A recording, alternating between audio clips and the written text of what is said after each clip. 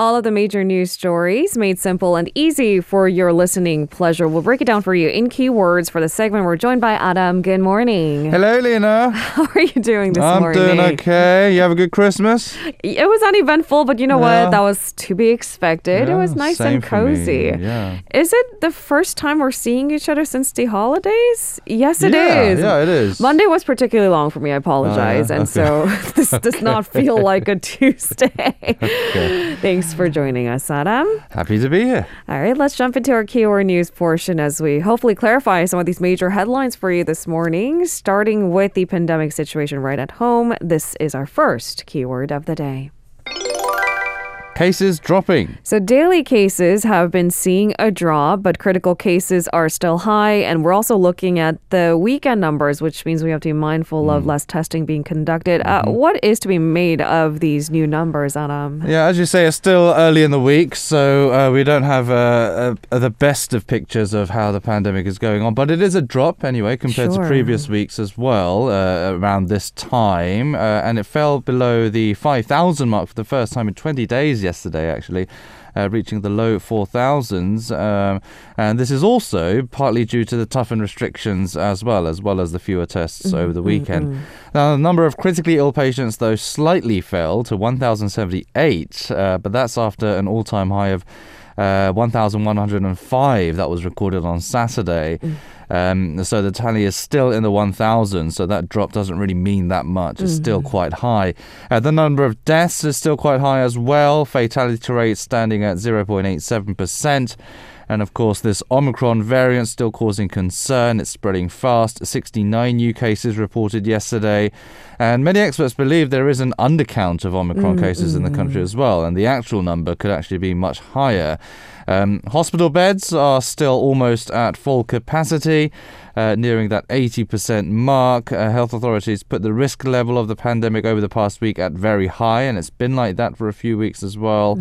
Now, authorities will decide on Friday whether to extend the current distancing guidelines or ease them. So they're going to look at the situation for another week. Meanwhile, Korea has signed pre-purchase contracts with Pfizer and Merck for their respective oral COVID-19 pills. They've secured enough for about 600,000 people, and the country is pushing ahead to sign additional deals to secure oral medication for 400,000 more, so 1 million in total for the early stages anyway. So we could see them in the market early or sometime in January. Yeah, sometime January. All right, at least the first batch is expected in the new year, and that's just now a few days away. I know. Hopefully, in our fight in the COVID-19 pandemic, this could also, be of substantial help. That's the hope anyway. Yeah.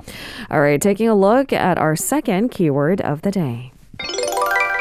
Christmas surge. The situation in other parts of the world is not looking so great with record COVID cases, especially in Europe, driven by the Omicron variant. What's the latest, Adam? Yeah, so a number of countries across Europe have rolled out new social distancing measures to, of course, stop surging COVID infections that you say have been driven by the Omicron variant.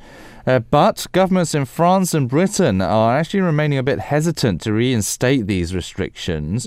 Countries including Belgium, the Netherlands and Germany are introducing post-Christmas restrictions. The Netherlands is pretty much under lockdown at the moment. The measures include shutting nightclubs and limiting gatherings in restaurants and pubs, as well as cancelling large-scale events.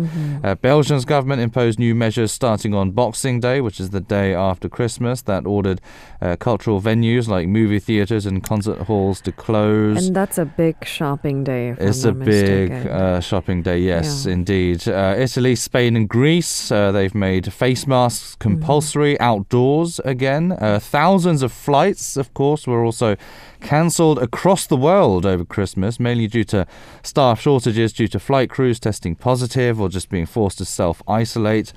Dr. Anthony Fauci, the top U.S. infectious disease expert, has said the U.S. government should consider requiring COVID-19 vaccines for domestic flights, so a mandate basically. And the travel industry has expressed opposition to a vaccine mandate for domestic travel when Fauci actually made a similar suggestion back in September as well, but he's reiterating his stance there.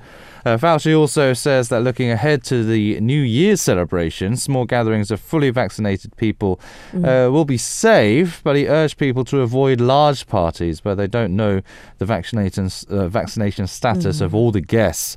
And he also warned that cases will likely to continue to climb due to the Omicron variant into the new year as well. Of course, yes, we've had Christmas, but in just a week's time, or a few days' time now, the New Year's festivities begin across the country. And of course, it's a big kind of gathering period for the Western world, not so much in Korea. It's kind of like a reversal of Christmas and New Year's compared with Korea and the Western world. But I mean, we had some events in line. I mean, like the bell ringing ceremony. Right. There's also people gathering to watch the first sunrise, for example. That's But true. I think all of these, at least this year, could be again encouraged to be done in a fair amount of distance between your neighbors and yourself. But none of this feels festive. Right. Easing into the new year. That's right. Well, watching the sunrise is going to be virtually impossible because they're closing all the national parks that people gather to watch it from home. Or Arirang Radio has a fantastic view. I mean, I'm all about seeing the glasses half full. We can virtually watch a sunrise anywhere, right? We can. Yes. Or do it online. And it's too cold to go outside anyway. If we can put a positive spin on this. All right, moving on to our third keyword of the day. CPTPP application. Comprehensive and Progressive Agreement for Trans-Pacific Partnership. There are so many articles kind of taking apart the poor naming of it, considering there are too many long E sounds. It's not just us, guys, but it's quite possibly one of the largest free trade deals in the world, covering the Asia-Pacific at large, so it is important. Korea is pushing to submit an official application to join the massive CPTPP trade deal next year. So when can we expect the application to be made? Not in the too distant future, in fact. And Finance Minister Hong Nam-gi says Seoul will apply to join this deal in April, just before the end of the Moon administration. And he added that the government will speed up the process, including convincing the public of the benefits of joining the pact. There is a bit of backlash towards it, and work on measures that would cushion the impact on vulnerable industries, including agriculture. Now, earlier this month, the government decided to join the deal after China applied for membership in September. This made it kind of easier diplomatically for Korea to apply. It was kind of watching the waters and seeing what the situation between the US and China was like. If you remember, this CPTPP was under the Obama administration that was actually trying to limit China's influence in the region. Now, according to the Korea Institute for Industrial Economics and Trade by the 11 member countries so far amounted to nearly $6 trillion as of 2019. That's more than 15% of global trade volume. Now, Korea's export to these 11 countries account for more than 23% of its total exports, while imports account for just under 25% of its total imports. Now, this pact is unpopular with small businesses here in the country that rely on the domestic market because they will have to compete with cheaper imports. And as I mentioned earlier, the agriculture industry, farmers and fishermen are particularly opposed to more open borders for their industries as well. So the government will have a tough task on trying to convince them that the pact is beneficial not somehow? Really beneficial, but they'll have measures in place to make sure that them. these people won't be impacted too much by it. All right, on to our fourth keyword of the day. GRDP drop. Looking at the local economy, a number of cities and provinces have been suffering economically. So let's take a look at the latest set of data released by Statistics Korea. Yeah, so any gloomy economic data that's been released recently is basically down to the pandemic, and it's no different with the local economy as well. Statistics Korea data shows that 12 out of 17 major cities and provinces recorded economic contraction last year. Now, the real gross regional domestic product, or GRDP as it's known nationwide, declined 0.8% in 2020. It is the first time that the GRDP actually posted a drop since 1998, which was the Asian financial crisis. Now, Statistics Korea cited decreased production across the industries of transportation, lodging, dining, culture, and other services since the virus's outbreak. The southeastern city of Ulsan recorded the biggest contraction of over 7%. Next was Jeju Island, which dropped more than 6.5% and more than 4% in South Gyeongsang province. Seoul only slipped about 0.1%, so it's still relatively economically stable. The Greater Seoul area represented 52.5% of total GRDP, so it just goes to show that a lot of the production and concentration of the economy is in the capital region. That's like a discussion for another day, guys. All right, moving on to our fifth keyword of the day.